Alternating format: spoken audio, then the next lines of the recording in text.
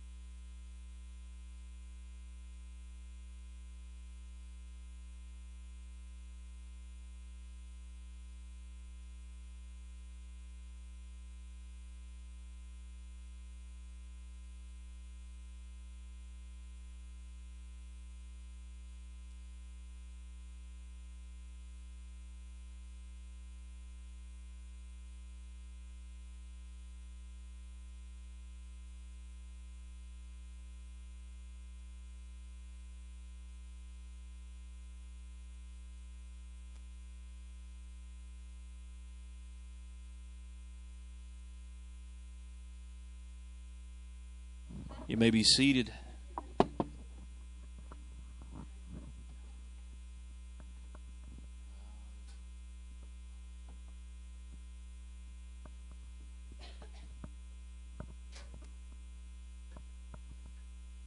Thank you, Jesus.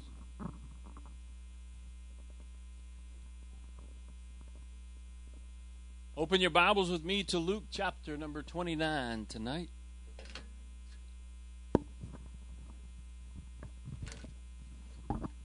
I felt some power in the house a while ago. Amen. God is here. He is doing a work. You know, one of the ways you know you're doing something for God is when the devil starts fighting back. As long as there is no spiritual opposition from the enemy, then it's pretty evident that you are not affecting his kingdom. So when you begin to come against the enemy, amen, there's going to be opposition, but oh, how much greater is the power of the Holy Ghost. Amen. Greater, greater, greater. Luke chapter number 11. We're going to begin reading with verse number 29. Luke chapter 11, verse 29.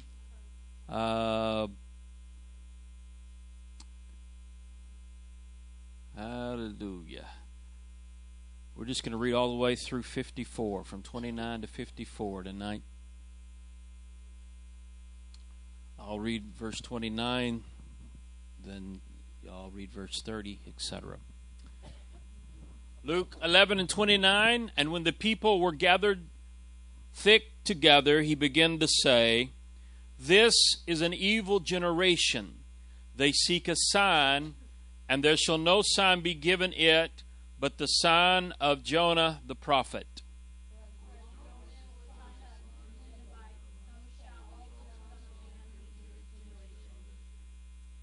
The queen of the south shall rise up in judgment with the men of this generation and condemn them. For she came from the uttermost parts of the earth to hear the wisdom of Solomon, and behold, a greater than Solomon is here.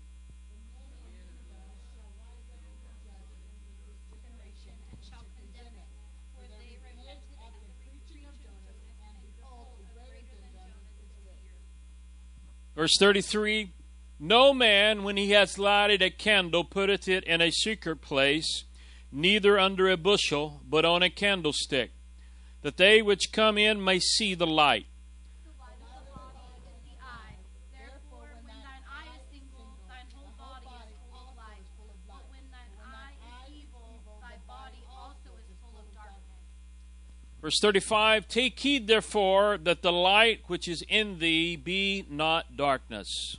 If thy whole body therefore be full of light, having no part dark, the whole shall be full of light, as when the bright shining of a candle doth give thee light. Verse 37, "And as he spake, a certain Pharisee besought him to dine with him, and he went in and sat down to meat. And when the Pharisee saw it, he marveled that he had not first washed before dinner. Verse 39, "And the Lord said unto him, Now do ye, Pharisees, make clean the outside of the cup and the platter, but your inward parts is full of ravening and wickedness." Ye fools, did not he that made that which is without make that which is within also? Verse 41, "But rather give alms of such things as you have, and behold, all things are clean unto you." But woe unto you, Pharisees, for ye tithe mint and rue and all manner of herbs, and pass over judgment and the love of God. These ought ye to have done, and not to leave the other undone. Verse 43, "Woe unto you, Pharisees, for ye love the uppermost seat in the synagogues and greetings in the markets." Woe unto you, scribes and Pharisees, hypocrites, for ye are as graves which appear not, and then the men walk over them and not aware of them. Verse 45, "Then answered one of the lawyers and said unto him, Master, Thus saith thou, reproach us also.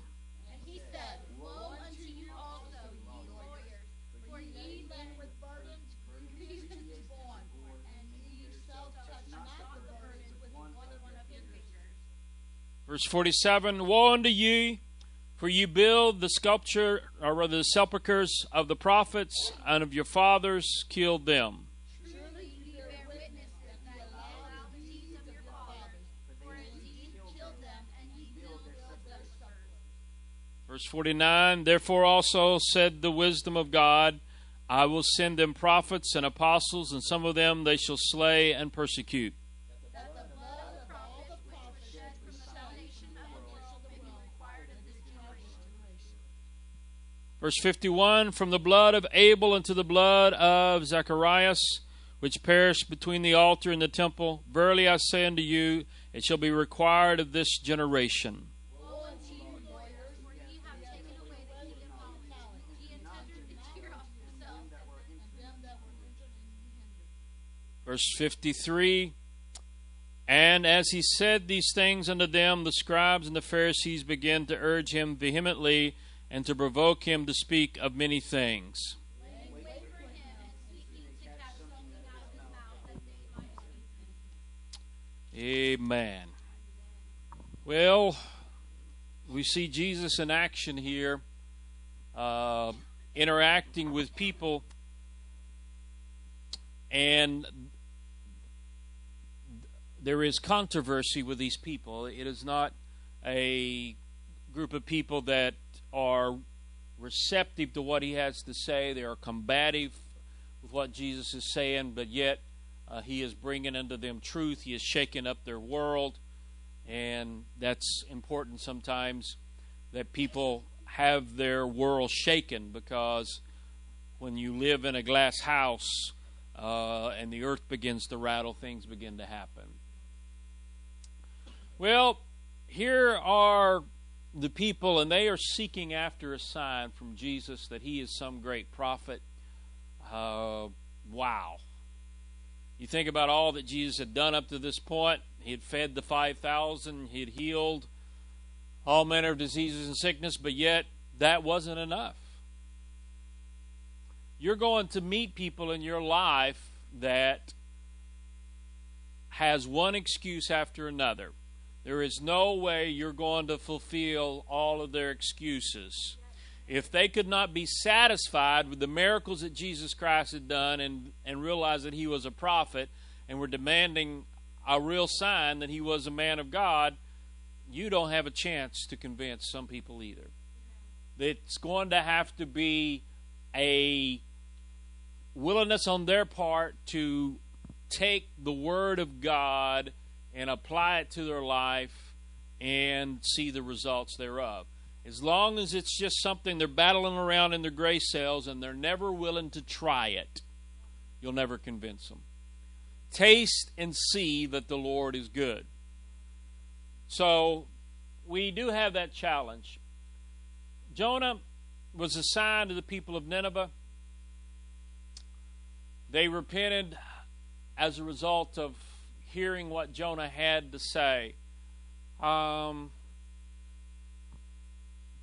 There's nothing here that is provable to the people of Nineveh. I mean, how in the world, the only thing that we have about Jonah that we can figure from our modern day technology is that him being in the belly of the whale, all of the acids of the whale upon his skin and his hair and stuff, he may have looked like a freaky character, okay? But other than that, they didn't have Action 9 News videotaping him falling off the ship, and there wasn't nobody sitting there watching the whale shoot up out of the water and him go out of the whale's mouth and fall on the ground. It was a people that was willing to listen to God when God spoke into their world. And he said, hey, into this generation, what God has offered them is the passion of Christ. His death, his burial, and his resurrection. 3 days he was in the ground and he rose again. And if mankind cannot get a hold of the fact that Jesus Christ is alive and that he cares and he loves them and wants to be their Savior, they're not going to get much further down the trail. They're not going to get much more of the precepts of the Word of God. You must get past Calvary before you're going to pick up anything else. So that's one of the things God has laid on our heart, this tract, the living water. People need to get past Calvary. They need to get the resurrection in their life. The resurrection for us is the infilling of the Holy Ghost. Our old man dies out. Our new man is buried in baptism. Or rather, our old man is buried in baptism. Our new man is resurrected with the Holy Ghost in the newness of life. Then he begins to talk about the light. A light on a lampstand, a candle shining forth. And he says we're full of light. There's several things with light in the Bible. In St. John chapter 3, he talks about how that men love darkness rather than light because their deeds are evil. So God wants the light to shine forth, and he wants there to be a clear definition between that which is good and that which is evil. Constantly, the devil is always trying to make gray areas. He's always trying to shadow the light. He's always trying to confuse the equation. He's always working to say, well, maybe this is acceptable. No, it's either light or it's darkness.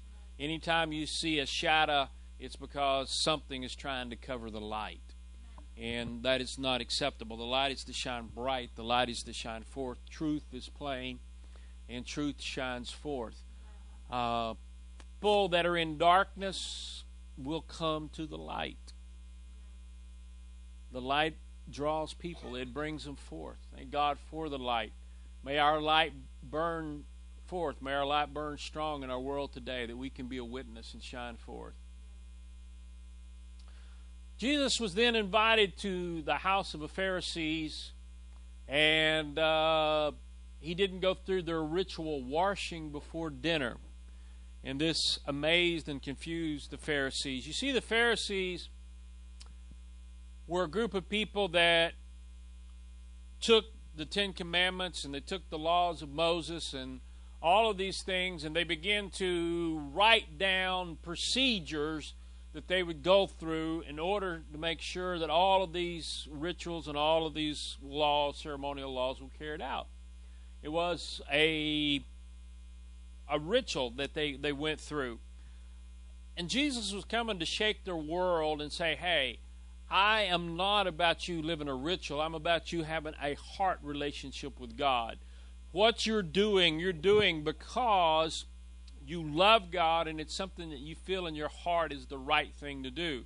You're not trying to obey the letter of the law. You're obeying the spirit of the law.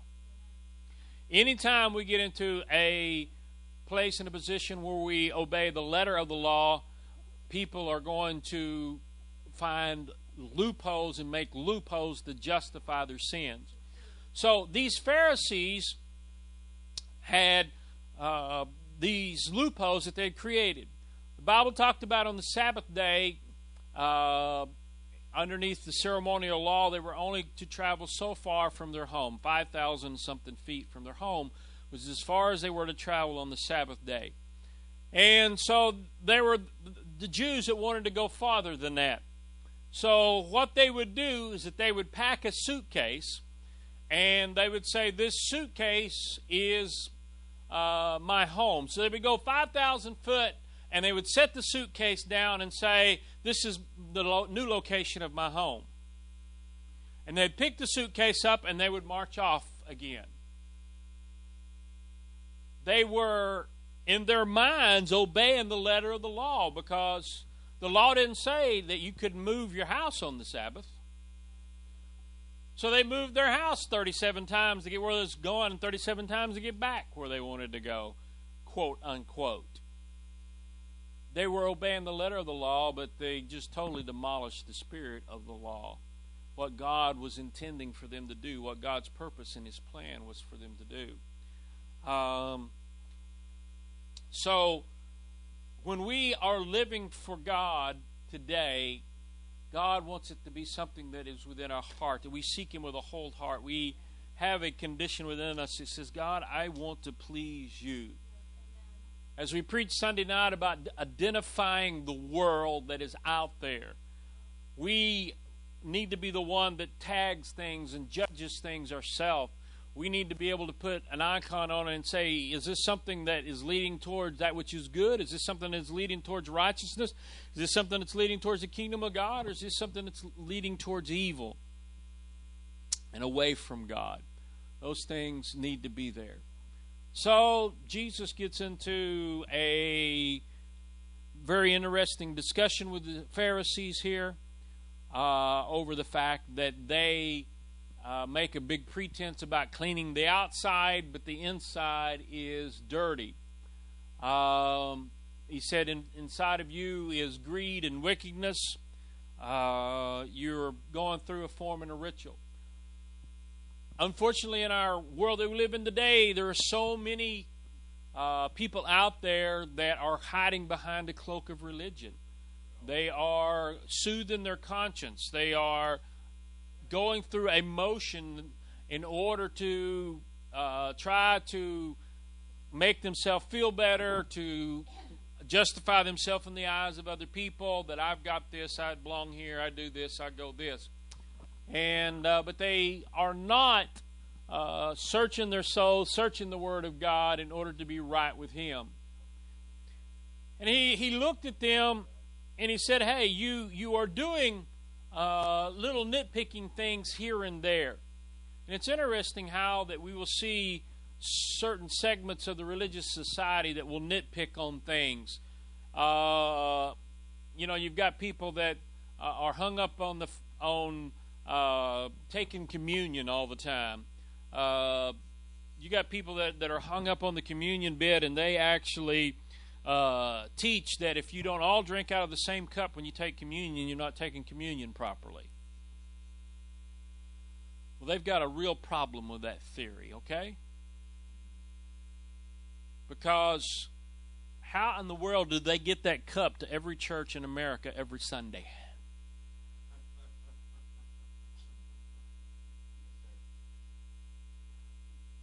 All right, if they actually believe that everybody's got to drink out of the same cup, they got to have that cup go to every church.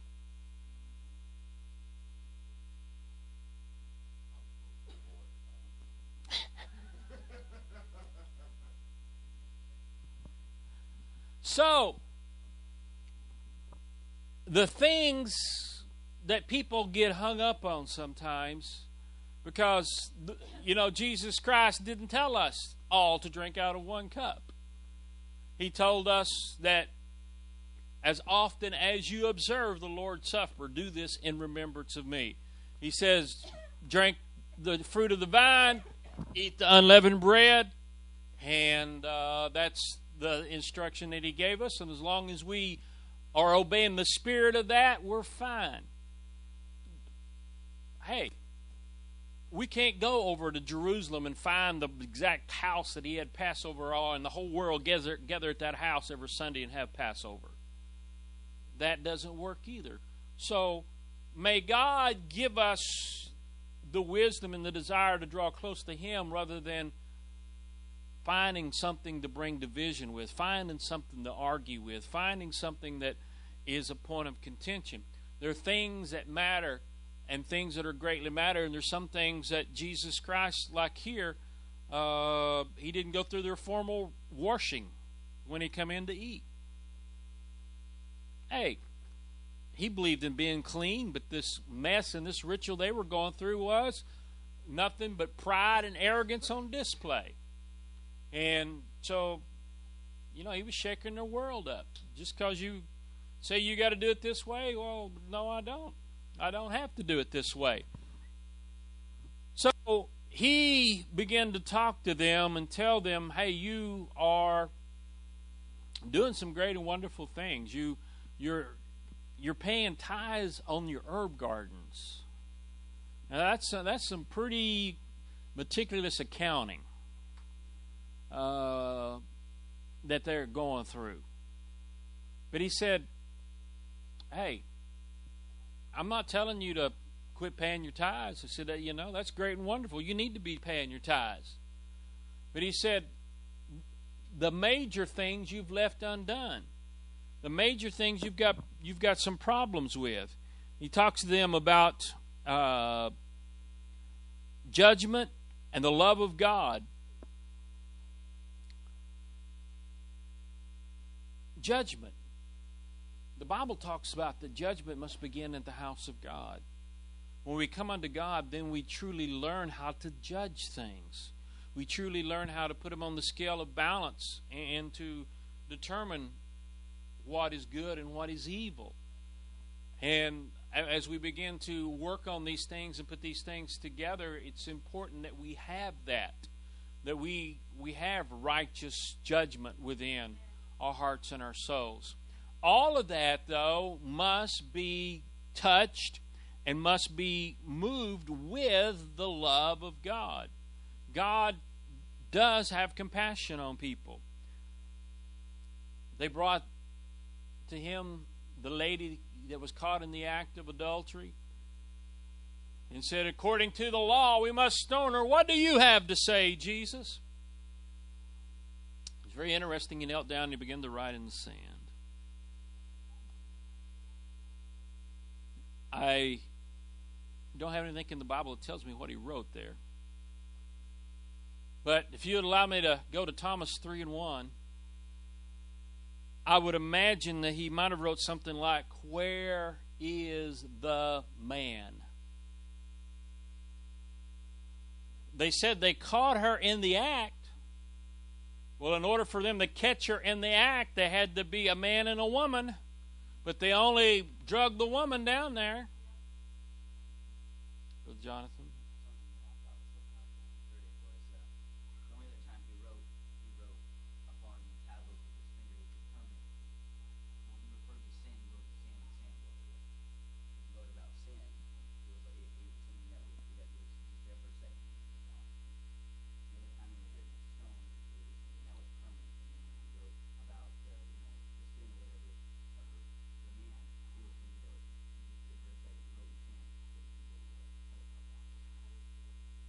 God's law, His grace is something that's written in stone, that's impermanent. His mercy is something that He brings to us because His mercy is designed to be a changing process, that it will no more be that way, that it will be erased and done away with. So, as a result of it, He looked up at them and said, he that was without sin cast the first stone. Maybe he actually wrote in the sand underneath that when he said, where is the man? Maybe he wrote the man's name out. Because something inspired fear in the hearts and souls of all of those around there, and they turned and they began to walk away. Because I believe that in their hearts and their souls, they realized that if they picked up a stone, that he was fixing to start revealing the sin that was in their life. Yeah. The lady in Samaria that he met at the well, track about the living water, he told her, I will give you living water. He went and he asked her to go get her husband and come back. She says, I have no husband. Jesus looked at her and said, I have spoken well, that I've had 5 husbands, and the man you're living with right now is not your husband. Later on in the passage, this lady goes back and tells the village there in Samaria, come and meet the man that has told me all the things that I have done in my life. God truly is a revealer. When the time and the place comes, He reveals things. I'll never forget my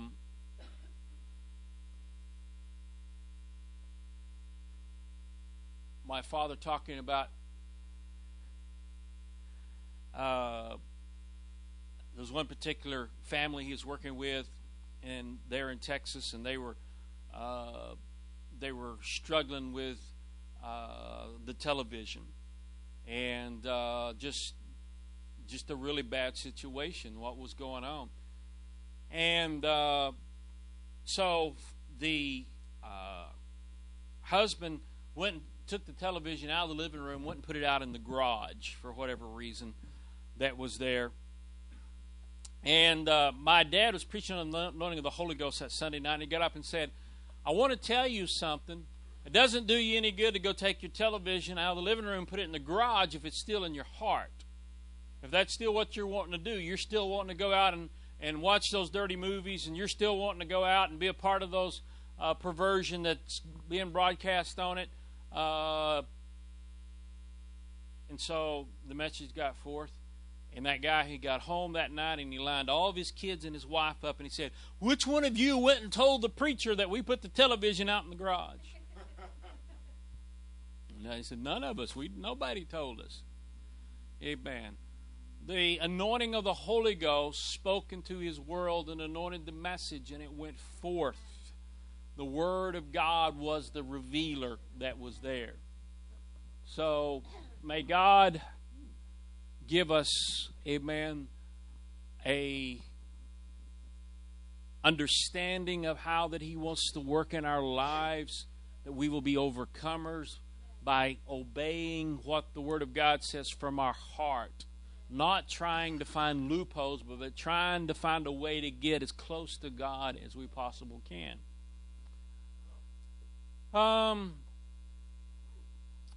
Jesus was informed that he was insulting the lawyers as well as the Pharisees. The lawyers, the Pharisees, the scribes, this was a group of people. The scribes, part of the Pharisees, were the ones that were the rabbis.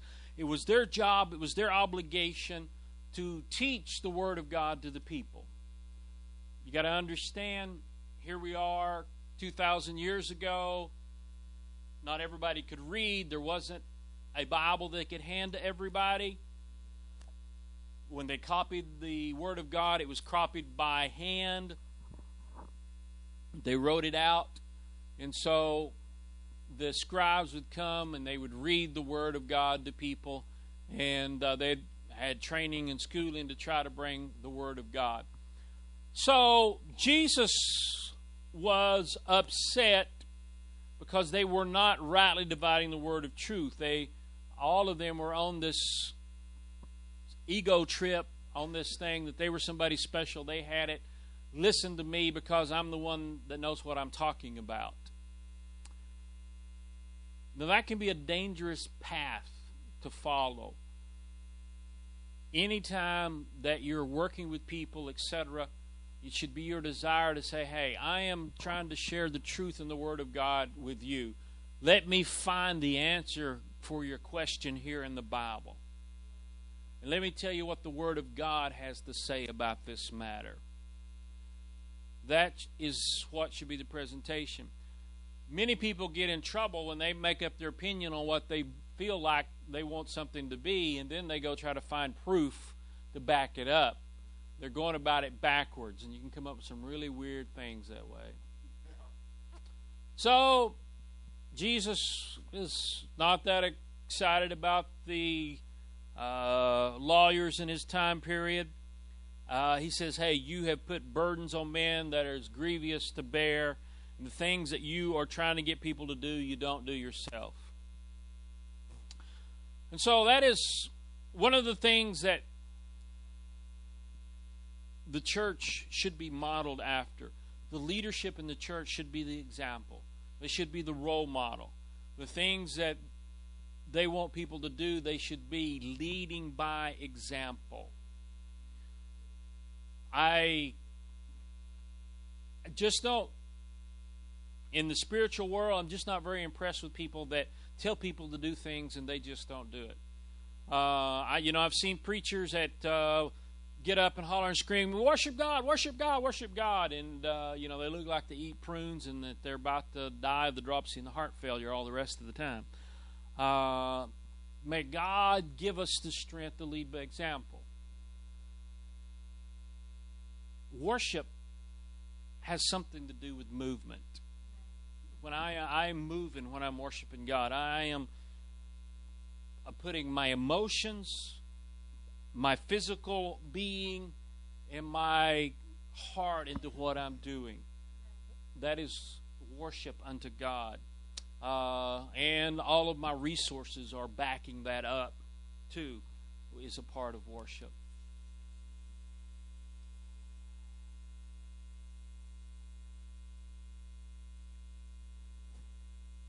He looked at him and he said, hey, you are the ones that are responsible for the death of the prophets.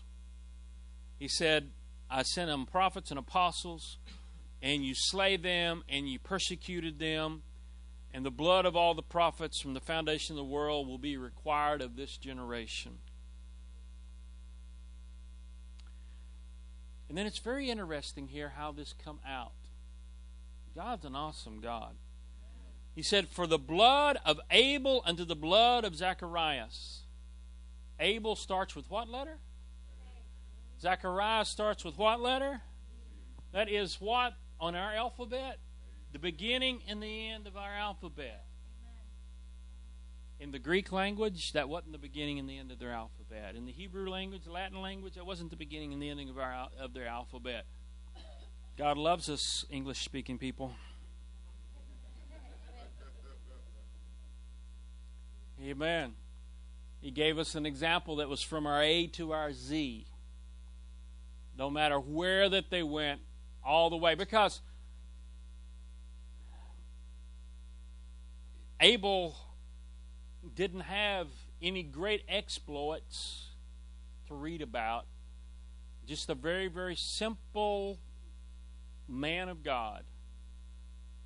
That Abel and his offering pleased God. That's pretty powerful stuff. That God would be pleased with what we do and what we give Him.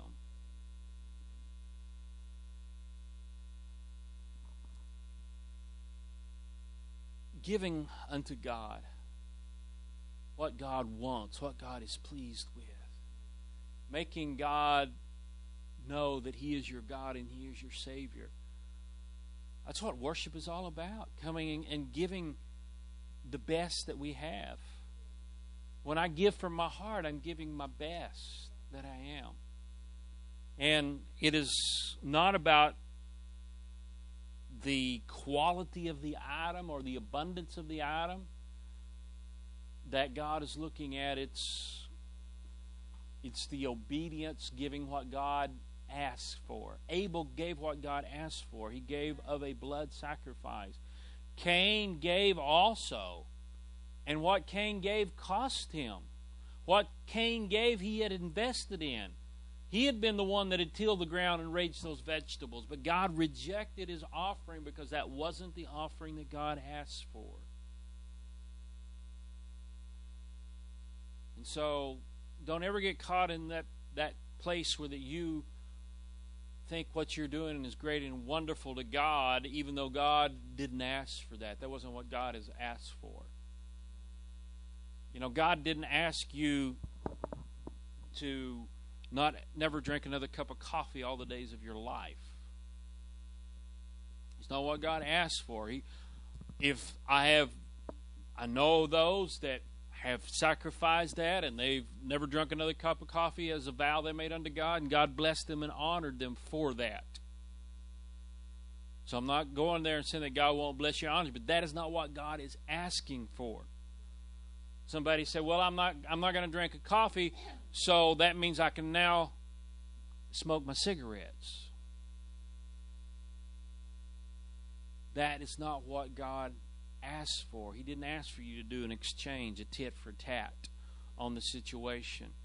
Amen. He said your body is the temple of the Holy Ghost, and we are to take care of that temple. We're not to destroy that temple. And so and there's lots of things that are tied into when people are smoking cigarettes. They are giving an incense up into the heavens, and it is not a godly offering up into heaven. So that within itself scares me. So anyway, we're not teaching on tobacco and the uses of tobacco, but that is one of the things that ties in here, though, in the fact that what we give to God must be what He asks for. If He asks for prayer, we give Him prayer. If we ask for Bible reading, we give Him Bible reading.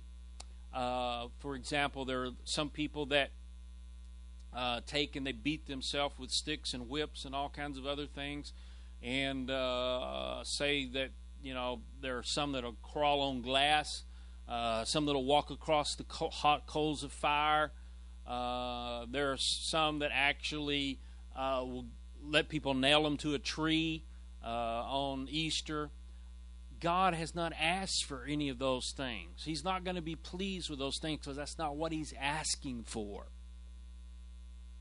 Amen. The things that God asks for is what is pleasing unto Him.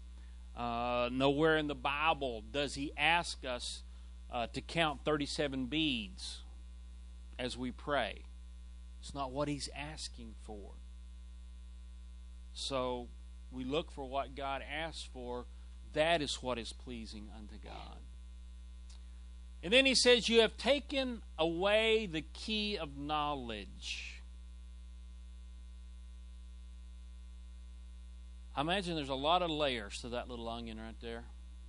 A lot of things that if we live over the next few years, that we will get some more goodies out of this scripture. But there is a key of knowledge that He has.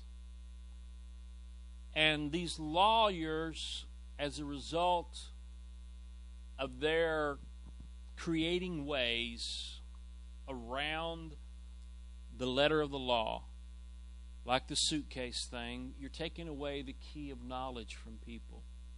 And He said, you've also hindered others from entering in, others from coming in and finding the key for themselves. Oh, my.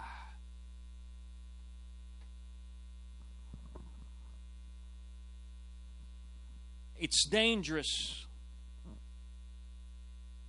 when people are hindering other people. Very dangerous.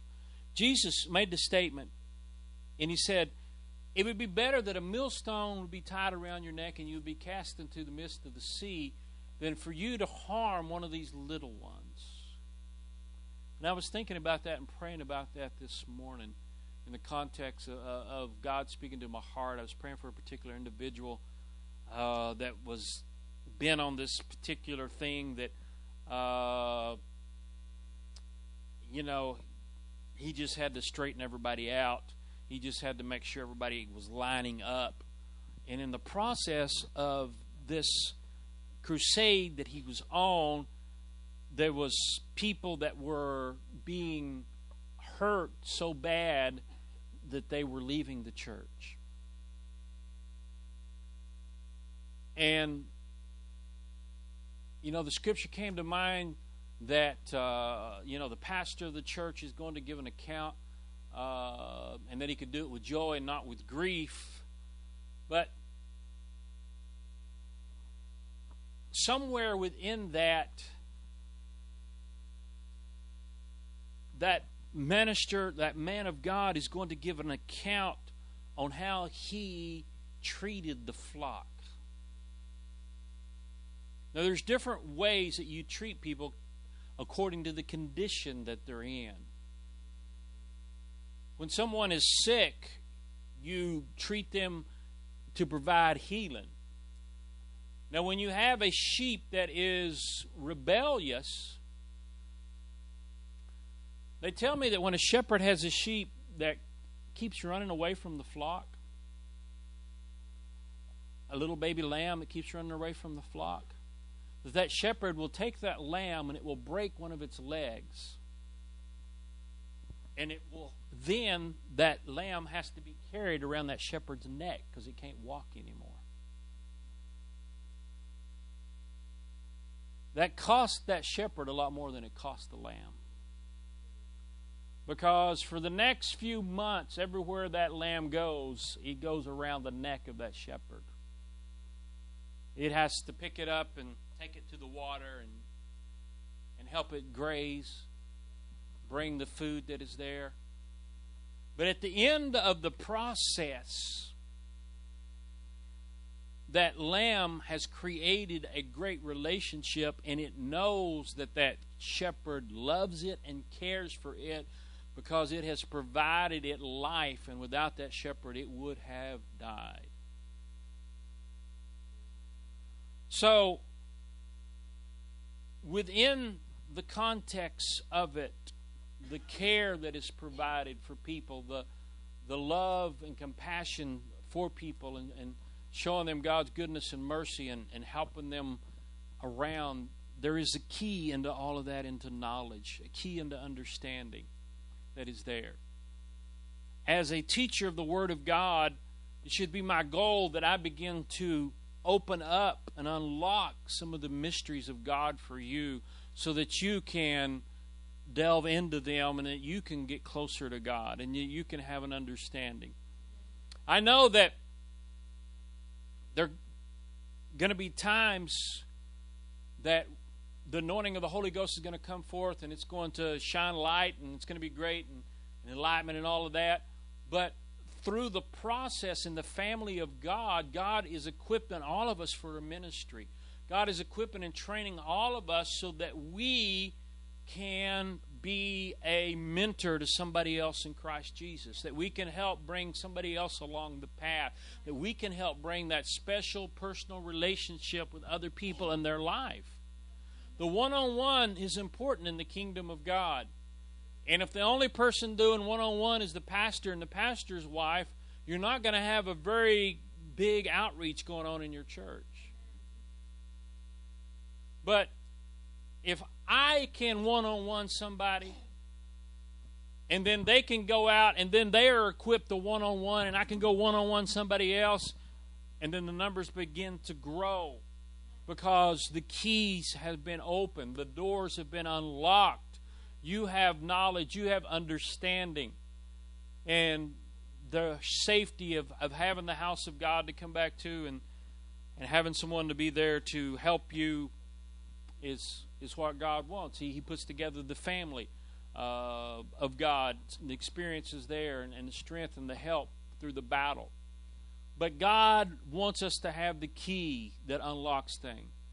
And that's one of the beautiful things about Peter. Jesus gave him the keys to the kingdom of God.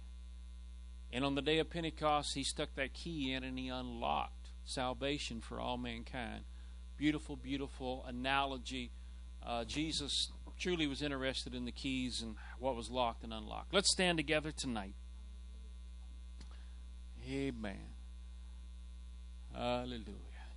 Let's ask God that He would go with us this week, that we would be looking to give somebody a key that would help them unlock the Word of God in their life. God, give me the wisdom and the knowledge that I would have a key that I could share with somebody. Dear God, you see each and every one of us tonight, oh God. Lord, you have spoken into our heart, God. Lord, you have touched so many of us, God. You filled us with the Holy Ghost, Lord. We know who you are, dear Lord. We have keys to the kingdom of heaven in our possession, oh God. God, when we come across somebody, Lord, that the mysteries of God are locked up, oh God. Salvation is a darkness, oh Lord. Oh God, someone that is hurting, Lord. Someone that is in pain, oh God. Lord, that we would go unto them, oh God, and we would offer them the love of God, and we would show them the key of eternal life, oh God. How much you loved them, how much you cared for them. Thank you, Jesus, for your love. Thank you, Lord, for your mercy tonight. Dear God, we ask you to go with each and every one of us. Strengthen us, keep us, protect us, oh God. Allow this week, oh Lord, to be a blessed and productive week. In the beautiful, beautiful name of Jesus we pray. Amen, amen, amen. Thank you, Jesus. Thank you, Jesus.